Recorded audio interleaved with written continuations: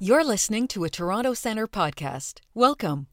The goal of TC Podcasts is to spread the knowledge and accumulated experience of global leaders, experts, and world-renowned specialists in financial supervision and regulation. In each episode, we'll delve into some of today's most pressing issues as it relates to financial supervision and regulation. The financial crisis, climate change, financial inclusion, fintech, and much more. Enjoy this episode.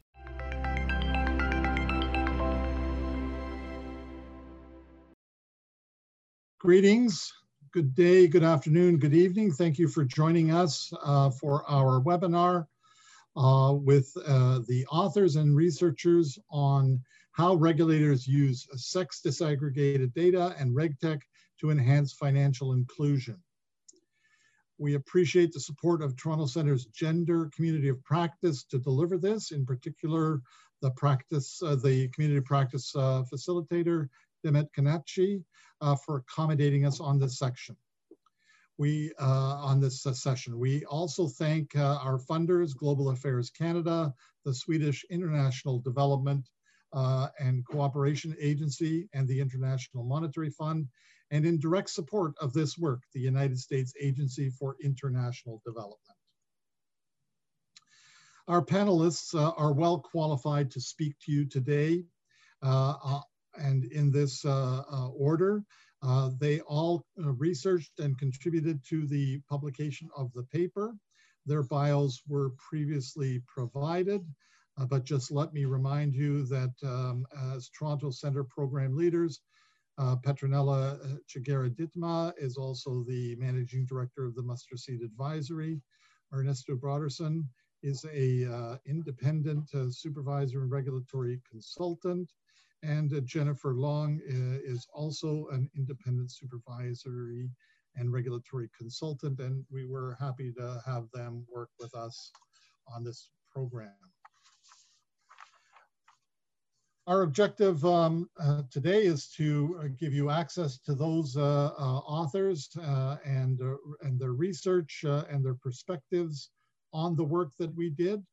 Our objective of the study was to examine across two regions, two continents, South America and Africa, how supervisors are using data and regulatory technology to supervise financial inclusion and to support female financial empowerment.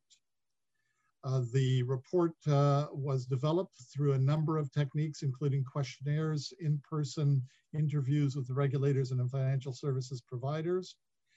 And so we bring you the views of our authors and as panelists.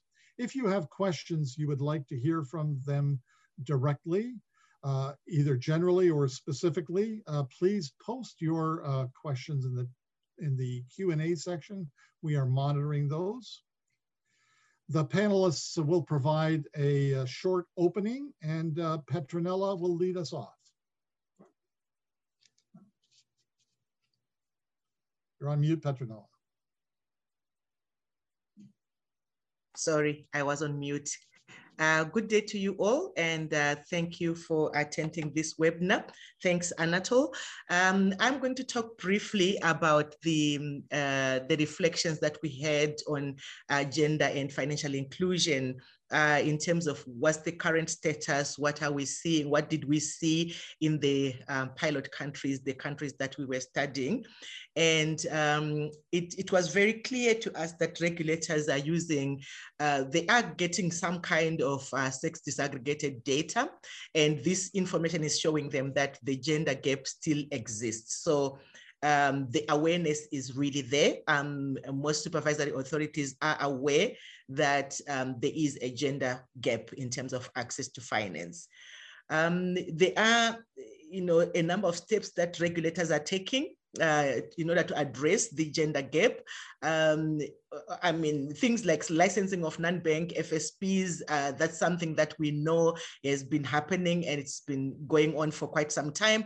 And that's an effort to address the same issue. Issues around KYC Lite in a number of countries, this was already in place. The countries that we studied, and financial literacy programs were ongoing, mostly targeting excluded groups, especially women.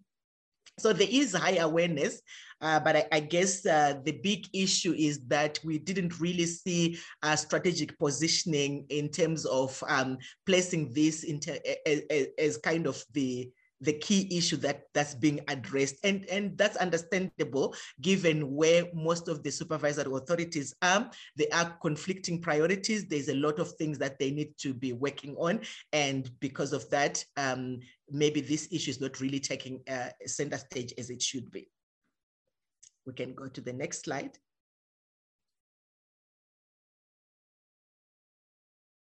Next slide, Anatole.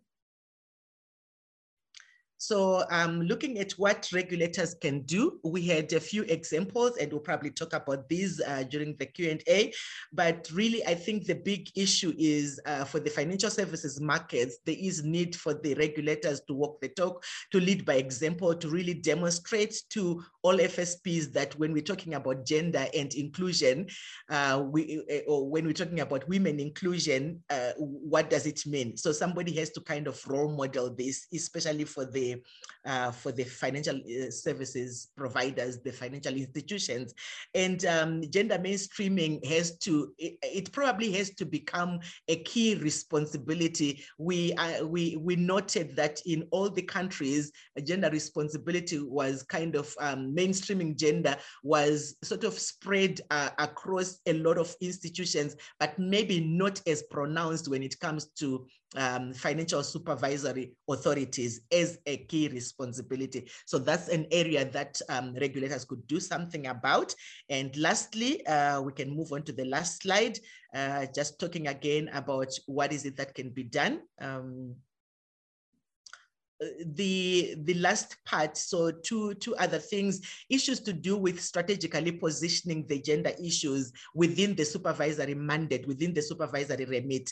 And that will also mean that as supervisory authorities, they need to actually demonstrate and show it within the bank or the central bank itself or whatever financial supervisory authority it is. And to really see that, focusing on sex disaggregated data is actually one of the ways in which, because across all 4 countries, there was an acknowledgement or supervisors had already embarked on risk-based supervision, and sex disaggregated data can actually be a tool that helps you to fulfill that or to implement that without it's actually part of it, because then once you have the sex disaggregated data, you can actually profile, where is the risk concentrated? Is it the males, the females, is it different age groups? So we believe that there is already foundations, but I think there is a little bit more that needs to be done. And those two are the last key points that regulators can actually embark on. And I will turn it over to Ernesto. Thank you. Over to you, Ernesto. Thank you, Petronella. And I also wanted to thank the Toronto Center for this really interesting project, and for my teammates who have been privileged working on this for the past little over a year. So in terms of technology, what we saw on the field when looking at how authorities and FSPs are looking at the technology being used in order to be able to collect sex disaggregated data, what we saw in general is there are obviously supervisors do analyze data more broadly, but the use of sex disaggregated data is a little bit less common. And where data is available, sometimes the processing of this data is sometimes a little bit more manual than we would like to do. We'd like it to be. And regulators are actually more focused on making sure that there is actually access to the financial services, and not so much perhaps on the quality of the financial services. Regulators are actually very much engaged in introducing are making space for innovation and working towards digital services, and such as an example of Innova at SFC in Colombia. And while technology may not be a barrier to be able to exploit the sex disaggregated data, the RegTech can definitely improve that. And from the financial services provider, a couple of the things that we saw which were interesting were obviously COVID. We did this in the middle of a COVID and crisis, and it certainly did accelerate the implementation of digital services. And one of the things that was pointed out both by FSPs and some authorities is that there needs to be some level of some level of codependency between how much information can be shared from one side to the other, and providing a more coherent development of technology between the different both service providers and authorities can be actually beneficial. There's significant resistance by some cultural gaps, although like I said at the beginning, COVID that did help in a little bit of introducing technology in providing digital services. And these digital services do provide a segue into collecting a little bit better information on a sex disaggregated data. Can we go to the next one, Anatol, please? In terms of the technology, we saw that there is some lacking in some countries on physical infrastructure to be able to enable the extension of coverage in the especially to women, but in some cases in general in terms of financial inclusion.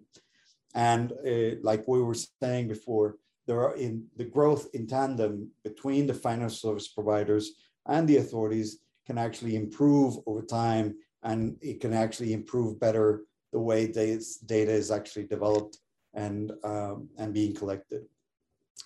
Some authorities are focused specifically on specific financial service products, but others are actually looking at different, depending on the different integration of the different authorities in different countries.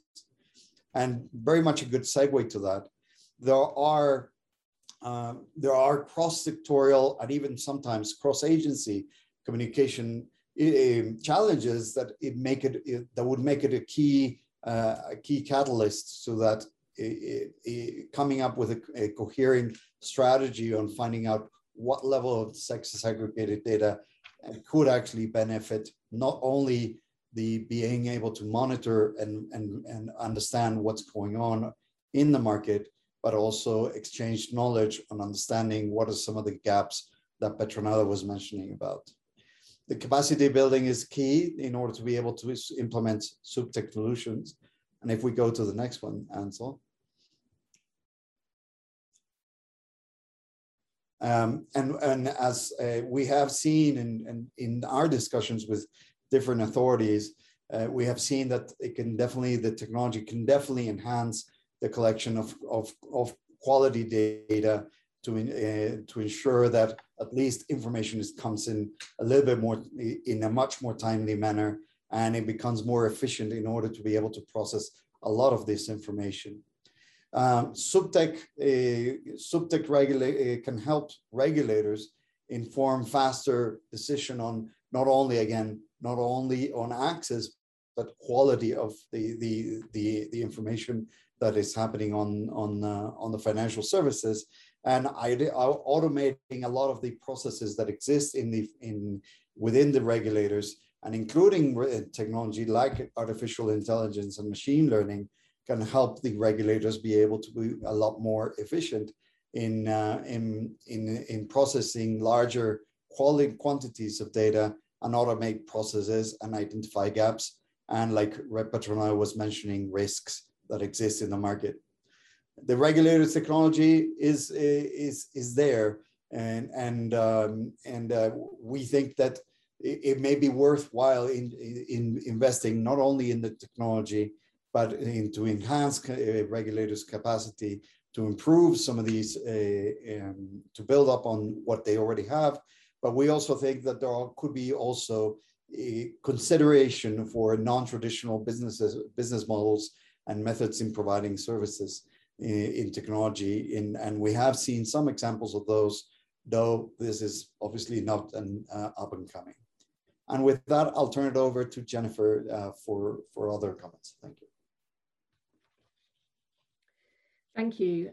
In this last part of the presentation, I'd like to explore the broader context in which supervisory authorities are working and the roles they can play within that context in promoting women's financial inclusion specifically.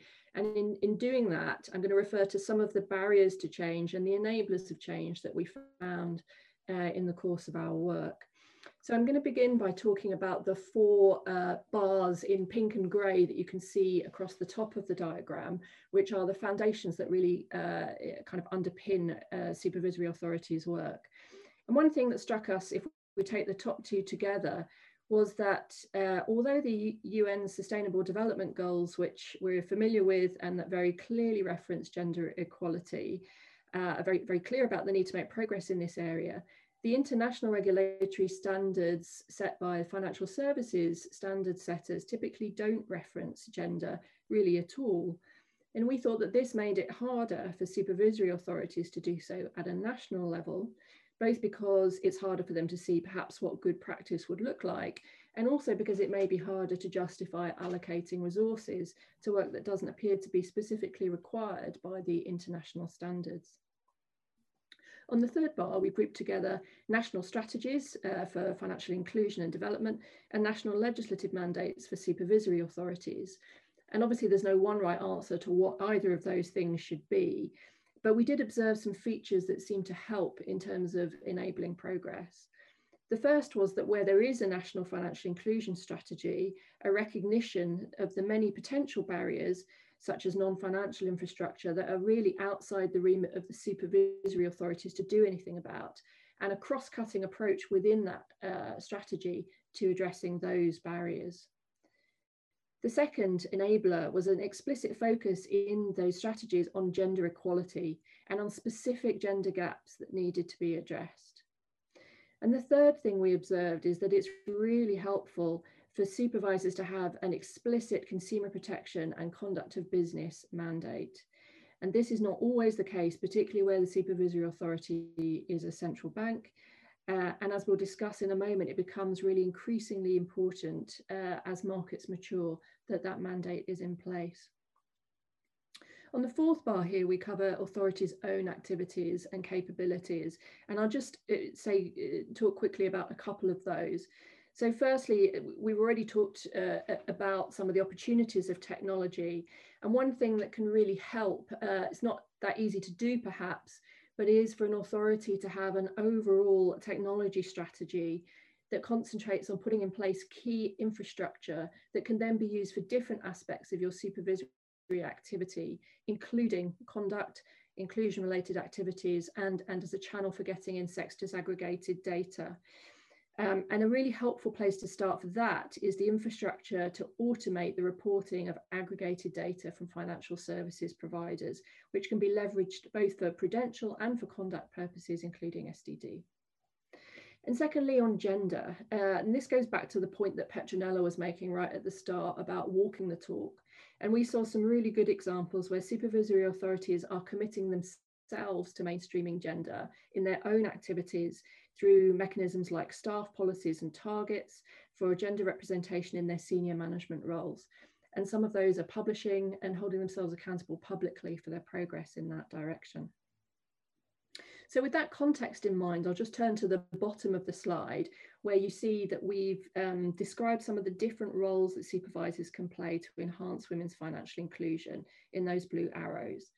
And if we start on the left-hand side, what we typically saw supervisory authorities starting off by doing when their markets were at an earlier stage of maturity was collecting and analysing data to help the wider financial inclusion ecosystem to understand the landscape. So that might then be used to educate potential market participants and set out policies, which is a very important activity, but actually not necessarily one that supervisors alone can carry out. There may be other bodies who are at least as well placed to do that. But nevertheless, those are important steps, particularly where the markets are at a stage where most access is through informal financial service providers who are probably outside the regulatory perimeter. But we did think that as formal provision of financial services becomes more common, there's an opportunity for authorities to leverage the other roles that you see on the right-hand side of the diagram to really promote gender equality and behavioural change more directly in financial services providers. So in relation to the leader role, this is really about setting a tone from the top and a culture and an expectation in the market that gender and an inclusive approach are important to you and should be important to those that you supervise.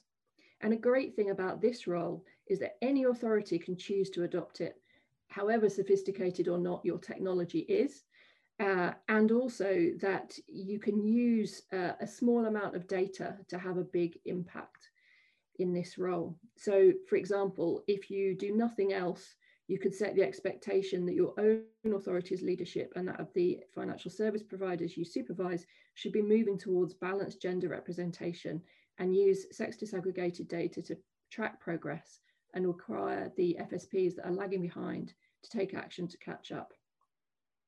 So this then links us into the supervisor role, which is a key opportunity to really change behaviour on the ground. And we think this is where there are synergies between conduct of business standards and financial inclusion that can help ensure that both women and men are treated fairly when they do access financial services.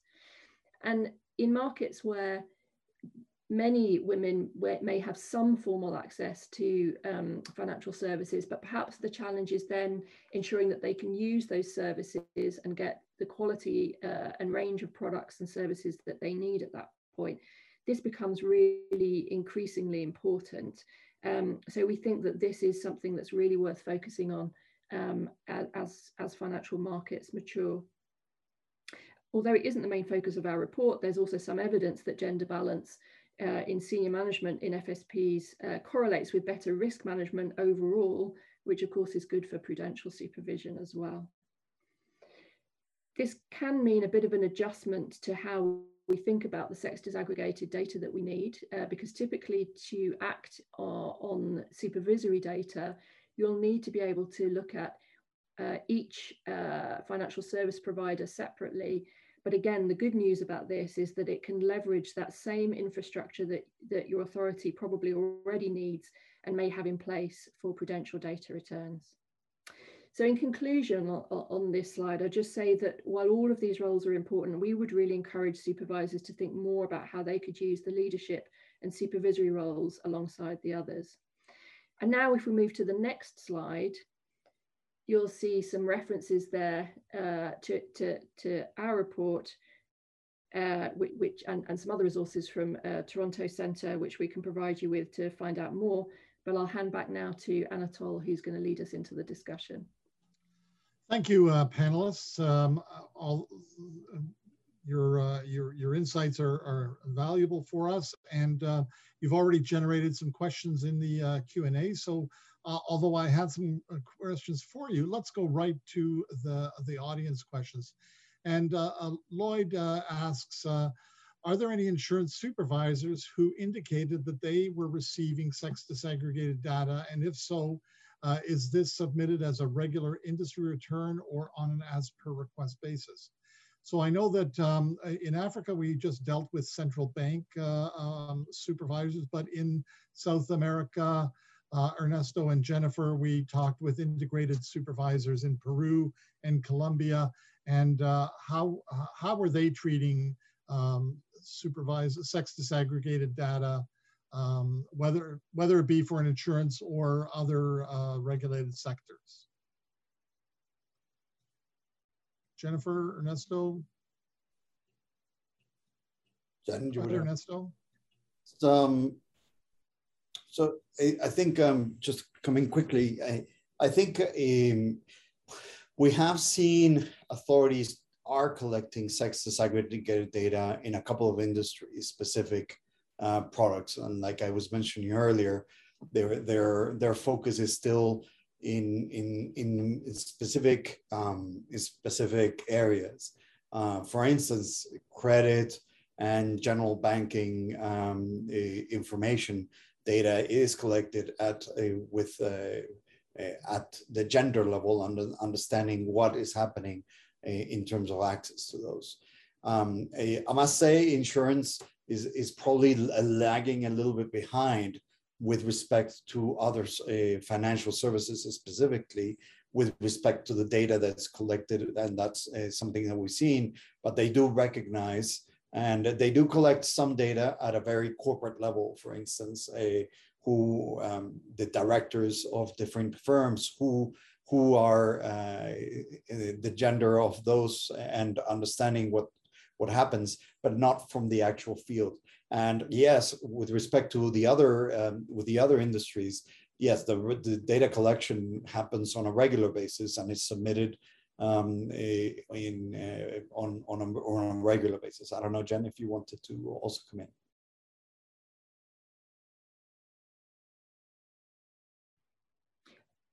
I think you've pretty much covered it, actually, Ernesto. I think we saw that really typically things tended to start with a more granular information about payments and banking services, and less so as we move through into insurance and then into investments and securities products.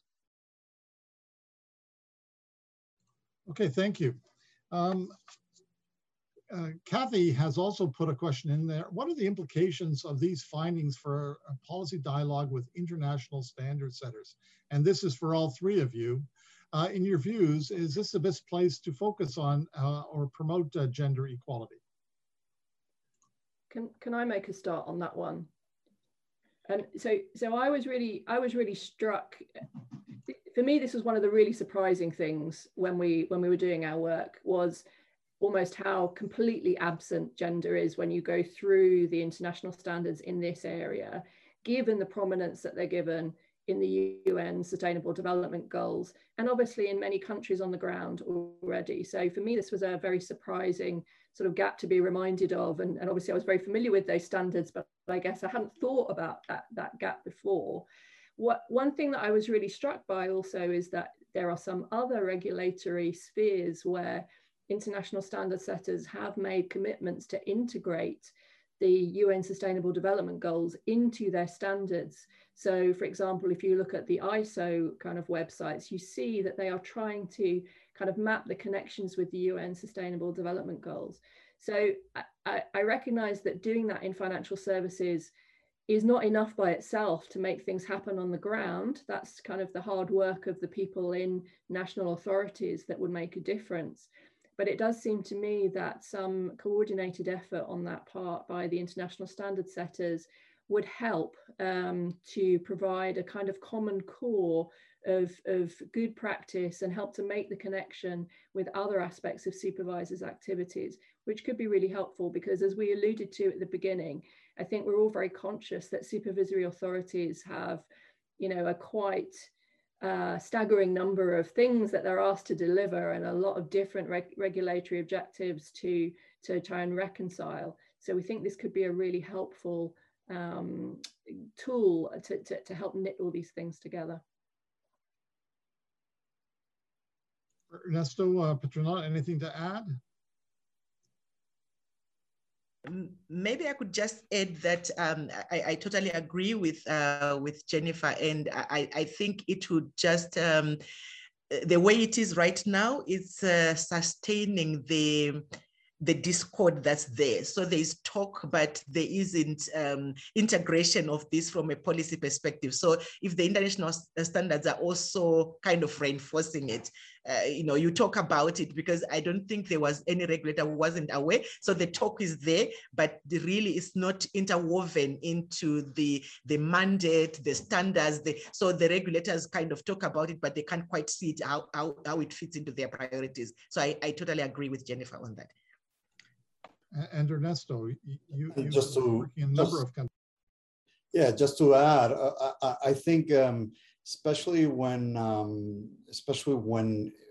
policymakers and regulators are and especially when regulators have distinct specific purposes and specialize in specific industries, that it becomes a special especially important to coordinate this policy overview with respect to what the supervisors are doing. So this overarching policy decisions at a country level, they probably do need somebody to coordinate at the sectorial level, and sometimes that becomes a little bit less of a mainstream, like Petronella and Jennifer were saying, but more of an afterthought, and depends sometimes on the mandate or the scope of the mandate the authorities have with respect to their mission on supervision on specific industries themselves. Okay, thank you. So we're continuing to get interesting questions from the audience, so let's stay with that.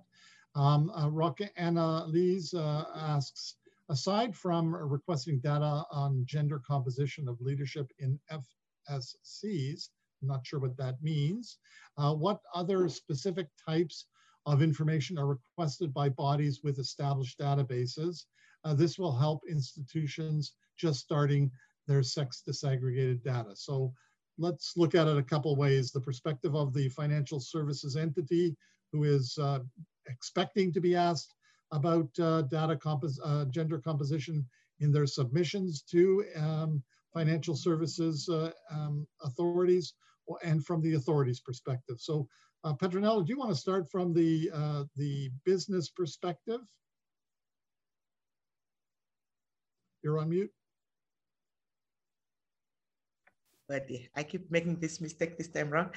So yeah, I will talk about what we found and generally what's supposed to be collected. So some of what we were finding, so instead of just collecting data on, so if we talk about access only, not even about usage. So if we're talking about access, how many men and women are accessing which kind of financial services? So you're almost looking at a breakdown of if it's credit, what kind of credit, and you have it broken down by the gender, the gender variables, and if it's deposit accounts, if it's fixed deposits, and then paint a picture to see who is accessing which services. You can even move a step further, and this is not what we found, but if you move a step further, you would even go on to say, in terms of usage, because they can open these accounts, but they don't use them. So you can even go into usage, who is using what and to what extent.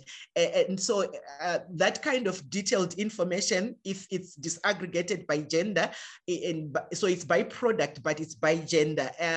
You could even go into, because of the digital wave that's there, you could even go into digital and begin to say, who is using which digital products, or who is using which payment systems. In my country, the regulatory authority is very good at collecting what transactions went through point of sale, ATMs, and what have you. And you can imagine this is a lot of information, but if they had to find a way of disaggregating that by gender and be able to see, do we have more women using their mobile phones than using the point of sale devices or the ATMs? It could feed into so many policy implications. Maybe I'll stop there, and Ernesto and Jello and Jennifer may want to come in.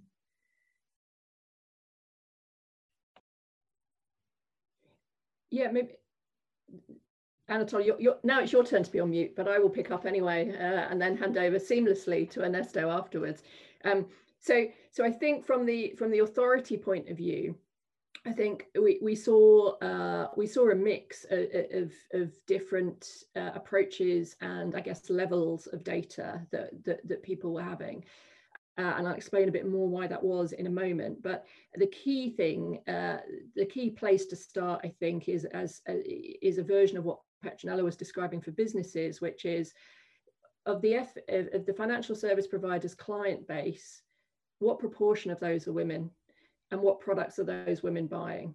So a lot of it would be about having a kind of data return where you're asking the FSP to summarize for the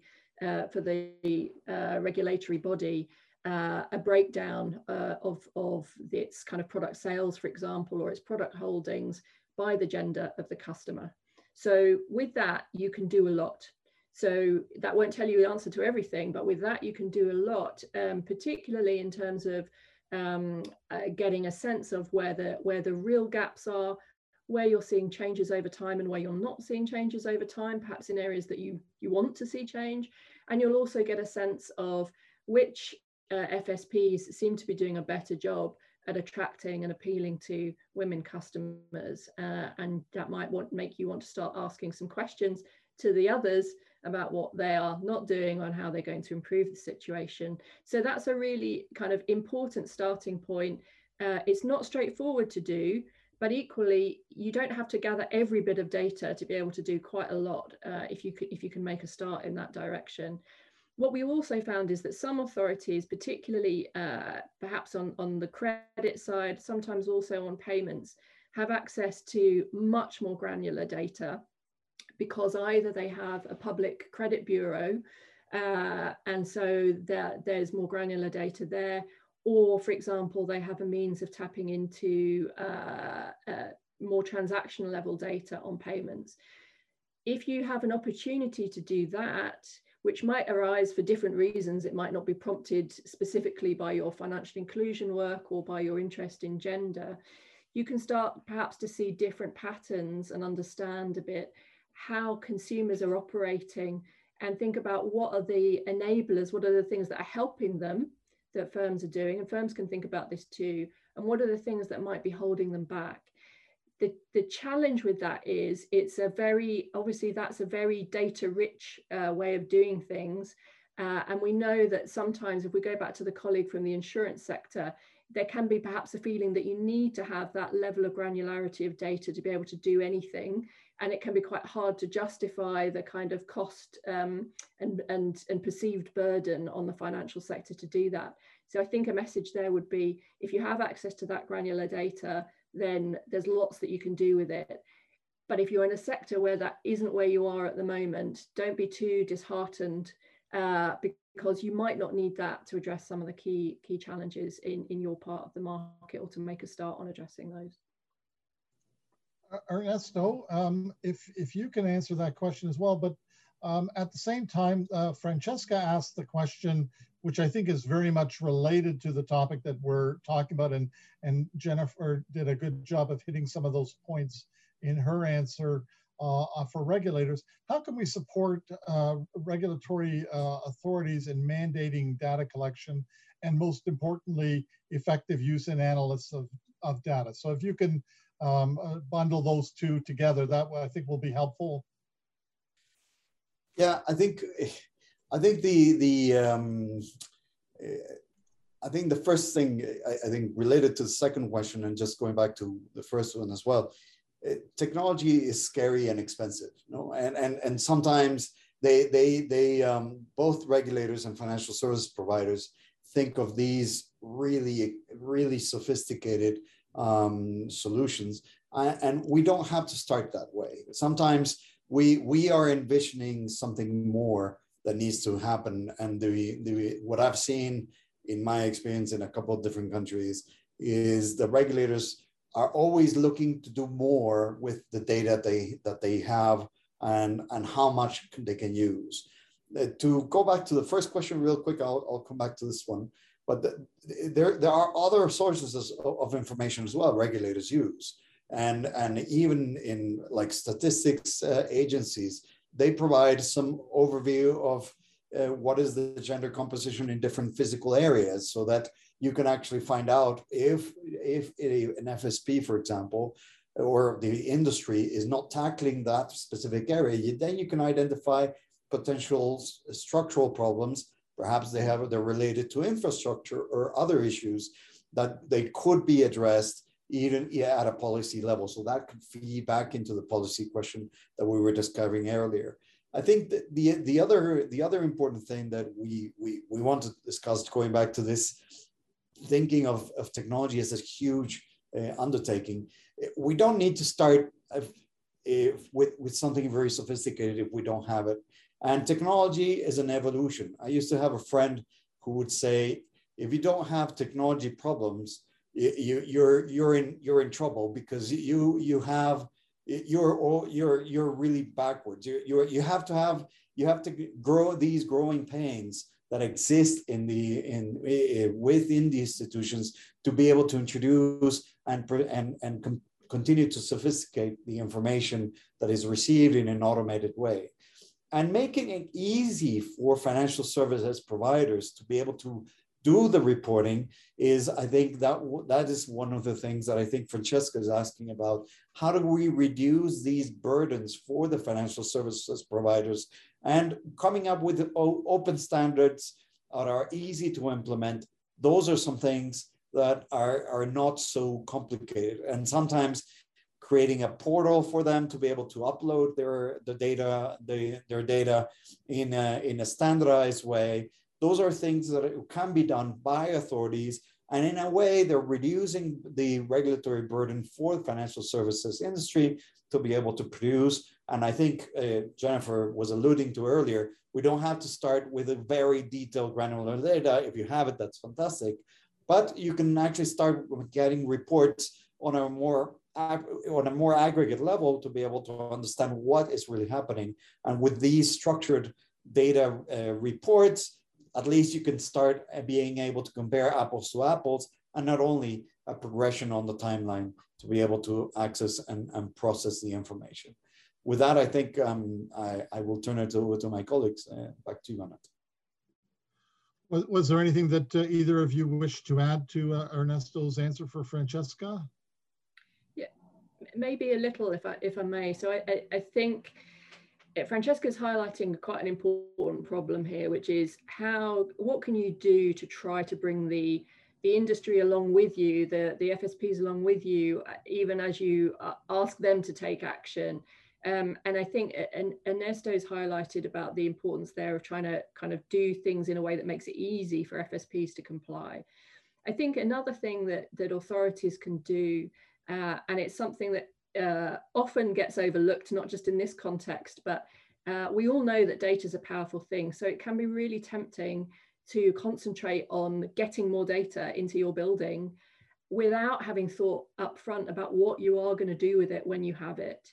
So I guess, and that is something that will annoy your regulated entities intensely, particularly if they don't then see some evidence that you're using that data. So I think to save yourself a lot of grief and potentially money, think first about what do you want to use this data for, and therefore what can you do, what's the minimum data that you need to achieve that result, and anything else that you get is a bonus.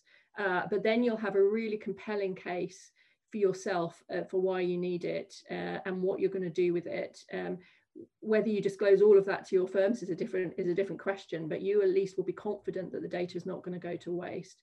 And then the other thing is, and I think this touches back into something that kind of Petronella was talking earlier about within financial services providers, is that there's a really important thing to remember here, which is that when we're talking about sex disaggregated data and using that to understand customers, that really is fundamental to running a successful business. It's really fundamental to growing your business, keeping your customers happy, and in a financial services context, to managing your risk, because you have to know who your client base are to understand the risks in your business model. So there should be a really powerful case about why this is kind of intrinsic to running an effective business, helping you to identify commercial opportunities and make the most of them. And it may be that kind of conversation can help, provided that supervisors are then kind of able to be kind of proportionate in terms of what they require to be done specifically for their own purposes, about how thinking about this data can help the businesses themselves.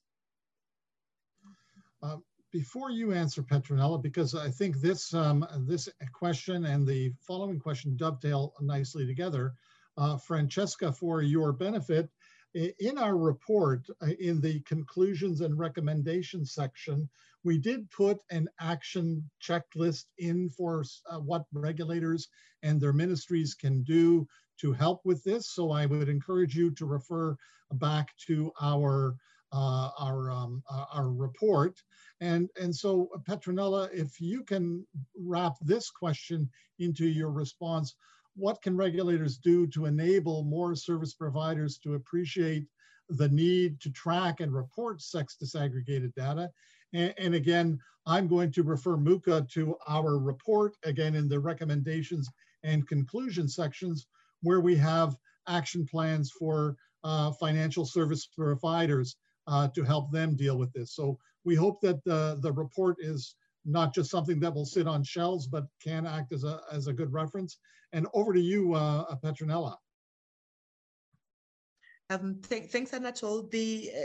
So the two questions are actually related. One of the issues we found, it was interesting that some FSPs were not even resisting. I mean, if there was a portal, they were saying, yeah, we are uploading, but there was not this full appreciation of why they needed this data. So, I mean, if they actually understand why they need it from their own business perspective, and part of it is also something that regulators can do. Why? Because if you're collecting data and there's never a point at which the people are submitting that data, the FSPs benefit from the consolidated data. So one of the questions I think that we asked was, at what point do you even like share, say, industry-wide findings to kind of like say, this is how we are doing as an industry? Is that information available for the FSPs? Can they tap into it somewhere? Can they find it somewhere? Can they find something useful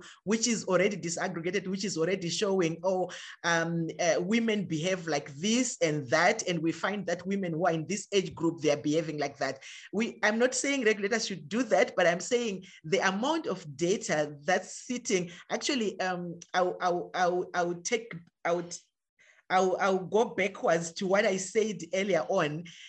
The amount of data that was already being collected was a lot in the institutions, even in the authorities we talked to, but it wasn't being analyzed to the point where it was being useful to push policy or even to inform governments, because some of the things are beyond the central banks, right? Or they're beyond the financial supervisors. So they would need to coordinate or work with other parties in the government and say, well, because of this data that we've been collecting, we've found for the past 3 years, women are doing this and that because there are no IDs.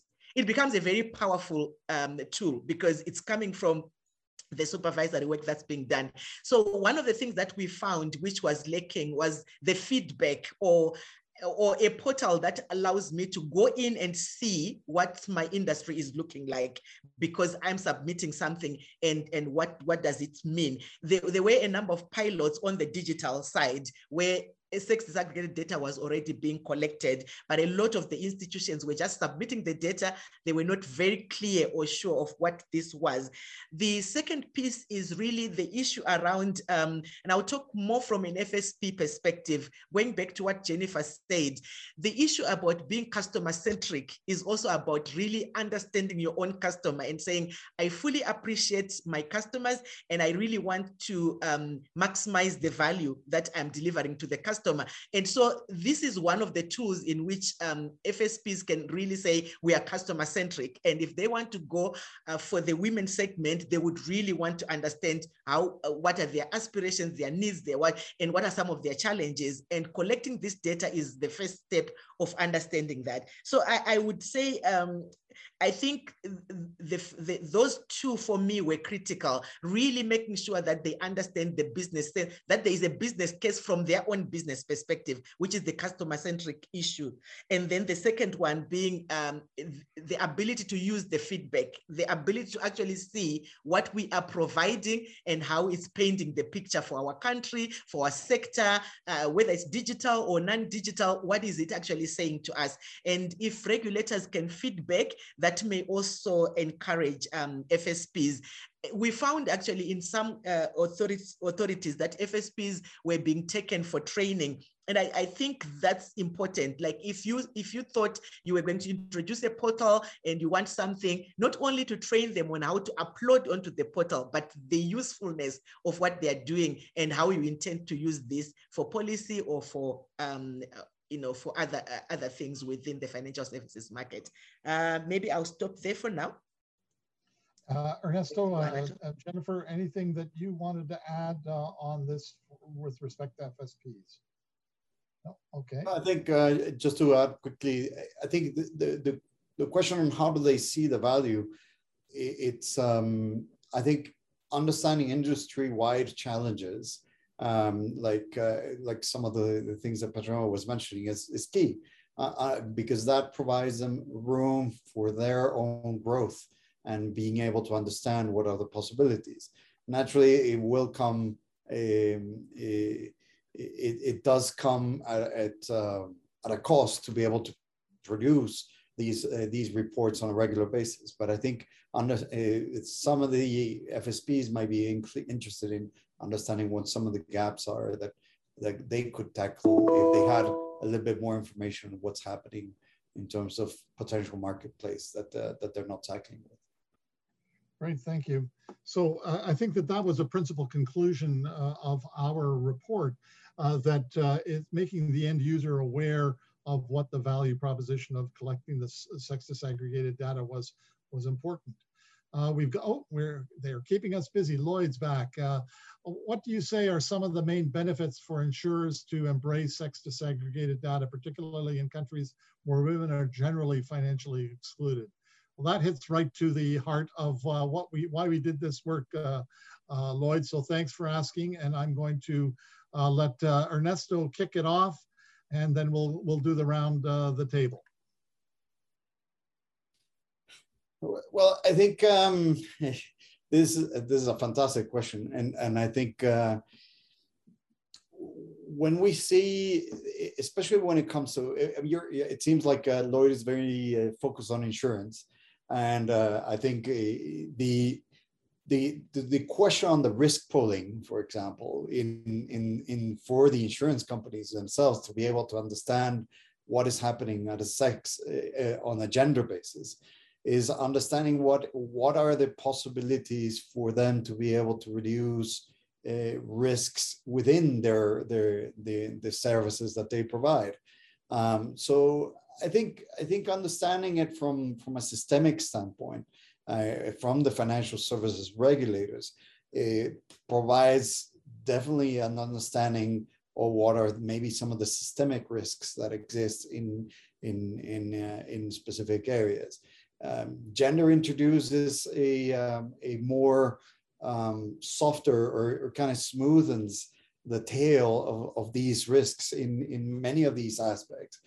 I think there are definitely a really good synergies on understanding what is happening, and maybe there's specific issues. Women are known to be fantastic rate payers of credits and many other these things, and not only in Latin America, in other countries. I'm going to be politically correct and not introduce examples, but I think I think that there are definitely significant benefits on embracing the sex disaggregated data, and not all in general, but especially in insurance.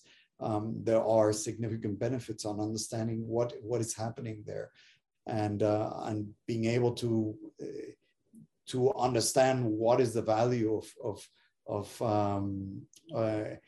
introducing gender and being able to cover women correctly in financial services such as insurance provides a much better financial model for FSPs. And obviously, when you're covering and you democratizing these financial services, it provides a significant financial stability throughout the country. So I think it's I'll let my colleagues also complement, but I think it's something that we've been asking ourselves exactly how to get this going. Jennifer? Yeah, thank you. Yeah, I'd like to think about this first in terms of a carrot, and then come back to the traditional stick that we might use, because we might need a bit of both to help our insurers see the importance of this. And some of what I say will be specific to insurance, but some of it's applicable, I think, a bit more broadly. So I think in terms of benefits, and Lloyd, you posed the challenge about how they see the value in countries where women are generally financially excluded. Well, firstly, women might be financially excluded now, but they won't be tomorrow or the day after that. they're going to be an important part of your market. And what we've seen in some countries, and there are many examples that can be pointed to, is that where FSPs have thought creatively about the market opportunities, they've actually identified products and services that women want and can pay for and will pay for, that perhaps there is less interest to men. So actually you can grow your market this way. So obviously that's again about targeting that data and being clear how you're using it. But it's kind of thinking about where there's a common interest between what we as regulators want to achieve and what the FSPs, their own self-interest in terms of identifying new opportunities. And so there are examples, for example, of microinsurance for covering risks to household kind of instability of household income, where there are examples where those products have effectively grown the market to women that hadn't perhaps previously held insurance products. So that's perhaps the carrot side. I guess we haven't talked so much about the potential, what's the stick? Now, and we all know as supervisors that kind of we ideally want to have both of these tools, something to encourage our regulated community and something that we use when encouragement isn't enough. And I think that's one reason why we have focused in our report on the intersection between inclusion and conduct of business and consumer protection supervision, and how you can do that. Coupled with the fact that in all the countries in our pilot and in many others, you know, insurers, financial services firms, like other businesses, do have a legal duty not to discriminate between men and women and to treat men and women equally. Doesn't necessarily mean treating them the same, but it's quite powerful for a supervisor to challenge a firm about how are you doing that. If you don't even know, if you don't have any data, if you're not thinking about the data that you do have, how are you going to convince me that you're treating all your customers fairly, the women who might want to access your products as well as the men? So there's something about challenging FSPs to evidence that they're really discharging those responsibilities. And that's something where we've seen some of the authorities in our pilot group, and also some in other countries, very explicitly challenging the senior leadership of firms to demonstrate how you're doing that. And the great thing about the conduct of business standards that are already kind of in place internationally is although, you know, I would like them to be more explicit about referencing gender, but what they are already explicit about is that there is no one customer. There are customers, and customers have different characteristics.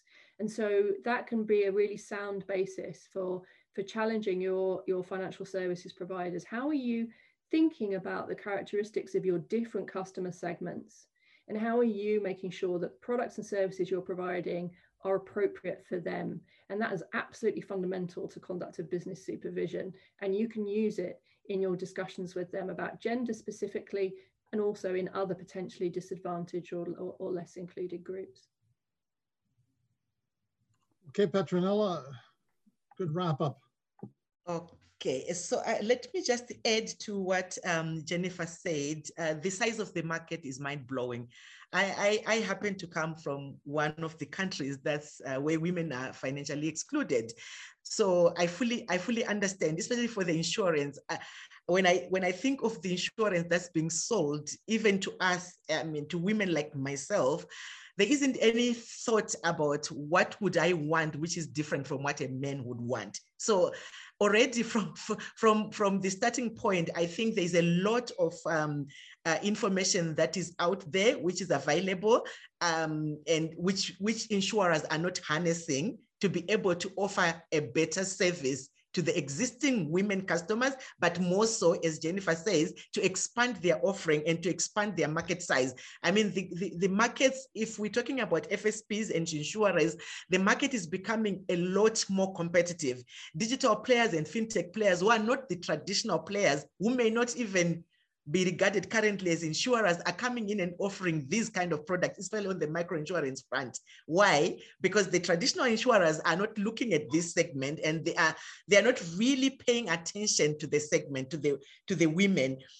But you know, to think of it from a benefits perspective, when you think about risk pooling, it's a game of numbers. And when you think about the population, particularly for Africa, I can talk about sub-Saharan Africa, you know, a lot of women, a lot of countries, more than 50% of the population, adult population is women. So 55, 52, 53, figures like that. So there is a huge population that's out there, which has not been reached, and it's a potential market. So you are sitting on this latent market, latent potential, which you can tap into. So that's one thing that you can talk about. And from a risk pooling perspective, the more you have, I mean, the better from an insurance perspective. So if you have 1 million customers who sign up, I mean, the risk pooling even works better. The third thing is about the stickiness, the fact that women really become loyal. And I will highlight this. I know there are a few Zambians, Kenyans on the call, and across Africa, Sierra Leone, Rwanda, savings groups are a big issue. But the big thing that we fail to recognize about savings groups is that it's actually an insurance mechanism. It's a way of managing what happens to me when I fall sick, what happens to me when I die. Part of it is the social capital, how these women will come together and bury me. But another part of it is actually the financial piece that they will come with burial, with, I mean, a lot of us from Southern Africa, we know about burial societies that they've been going on and on and on for centuries. So it means that these people need insurance. They're actually fulfilling those needs through informal mechanisms because the insurers are not doing much about it. That's why you have more women as in the savings groups than men. So I think there are lots of benefits for insurers to embrace sex disaggregated data because it's your starting point. If you find in your portfolio only 5% is women, then you know that you actually have a huge market that you have not tapped into. Thank you, Petronella. And thank you, Michelle Chong-Tybell, for your comment in the chat about the fact that insurers typically price and underwrite using sex as well. Certainly on the life side, that's true. Of course, it is getting to the excluded parties that it is important. So I'm going to ask you one last question each, and I'm going to ask you about what you found most surprising in the work that we did last year. What finding, what observation, what outcome you found the most surprising from our work, and that will wrap us up for today's session. Petronella, you started us off with the presentation, so why don't I let you start off as well? So, because for me, I really come from the financial inclusion industry, and gender is something that I'm passionate about. What I found surprising was the fact that, you know, we kind of agree and talk right, but we are not doing as much as I actually was surprised that there isn't as much.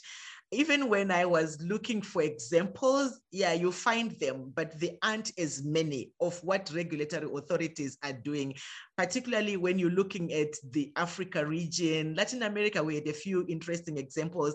And I think for me, that was really surprising that we need to have a lot more demonstration sites, if I were to call them, that are demonstrating that this can be done and this can be done well. So to me, that was a big surprise, especially from where I'm coming from. Thank you. Okay, Ernesto?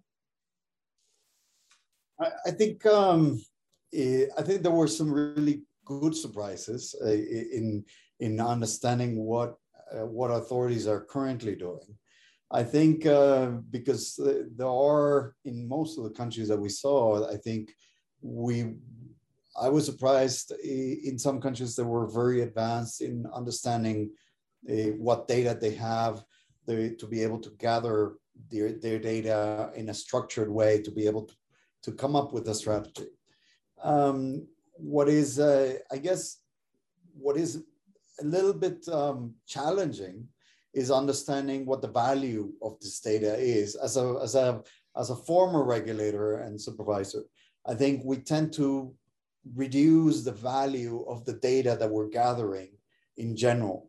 And I think that the understanding of what these assets are meaningful I think it's the challenge comes now to be able to say, well, how do we make it work for the financial services, which is not a little bit less of a natural way to think about exploiting data so that the financial services can develop and you have a little bit stronger financial sector. I think so. I think I was pleasantly surprised with many examples of these. I think there are really good opportunities to be able to structure it in a much more systemic way within the institutions. But I think the challenge is understanding how does this data really, I think it relates to some of the questions that we had earlier. How do we show that this data is valuable? And sometimes we ourselves underestimate, as former regulators, underestimate what this value is, because we understand, we see the sector from above, and obviously we need to be careful about the specific commercial strategies that each individual may have to be able to share this aggregated data, but we also want the sector to continue to develop and deepen and broaden in the financial services that we provide. So I think it's something that we need to keep working on it. I think that technology is there to help, and I think coming up with a strategy that englobes these different visions from a technology and strategic standpoint, I think it would be beneficial for many. So I think with that, I'll wrap it up. Thank you. Last word to you, Jennifer. So I think for me, a really surprising thing actually was, I guess I had expected that technology would be the problem. And I came away with a slightly different impression, which is that more of a difficulty for supervisors is being really clear how to use a particular piece of data to really take action that supports a change in inclusion rather than describing the situation. And I think, like Ernesto, we saw some great examples of how that can be done, but realizing that is not necessarily intuitive and something that supervisory authorities may need perhaps a bit of help with in future, and a bit of learning through communities like this about what works and how to make a start. And that's really, it's not the technology that's going to hold you back. It's being clear about what you can do with the data that you have. Thank you very much, panelists. A great job. We can share that we are continuing to do work under the funding of the United States International Development Group, and that we will provide more information for you on this and some tools to help carry on the thoughts that we have. Please, if you haven't already, have a look at our report. It's available on Toronto Centre's website, and it can be a useful tool to help you think about using sex disaggregated data and technology to achieve female financial inclusion and financial inclusion generally. So with that, the questions have dried up. Let's call it a day, and thank you very much. Thank you to the audience for your attention, and to those who asked their questions. We really appreciate it. Bye for now.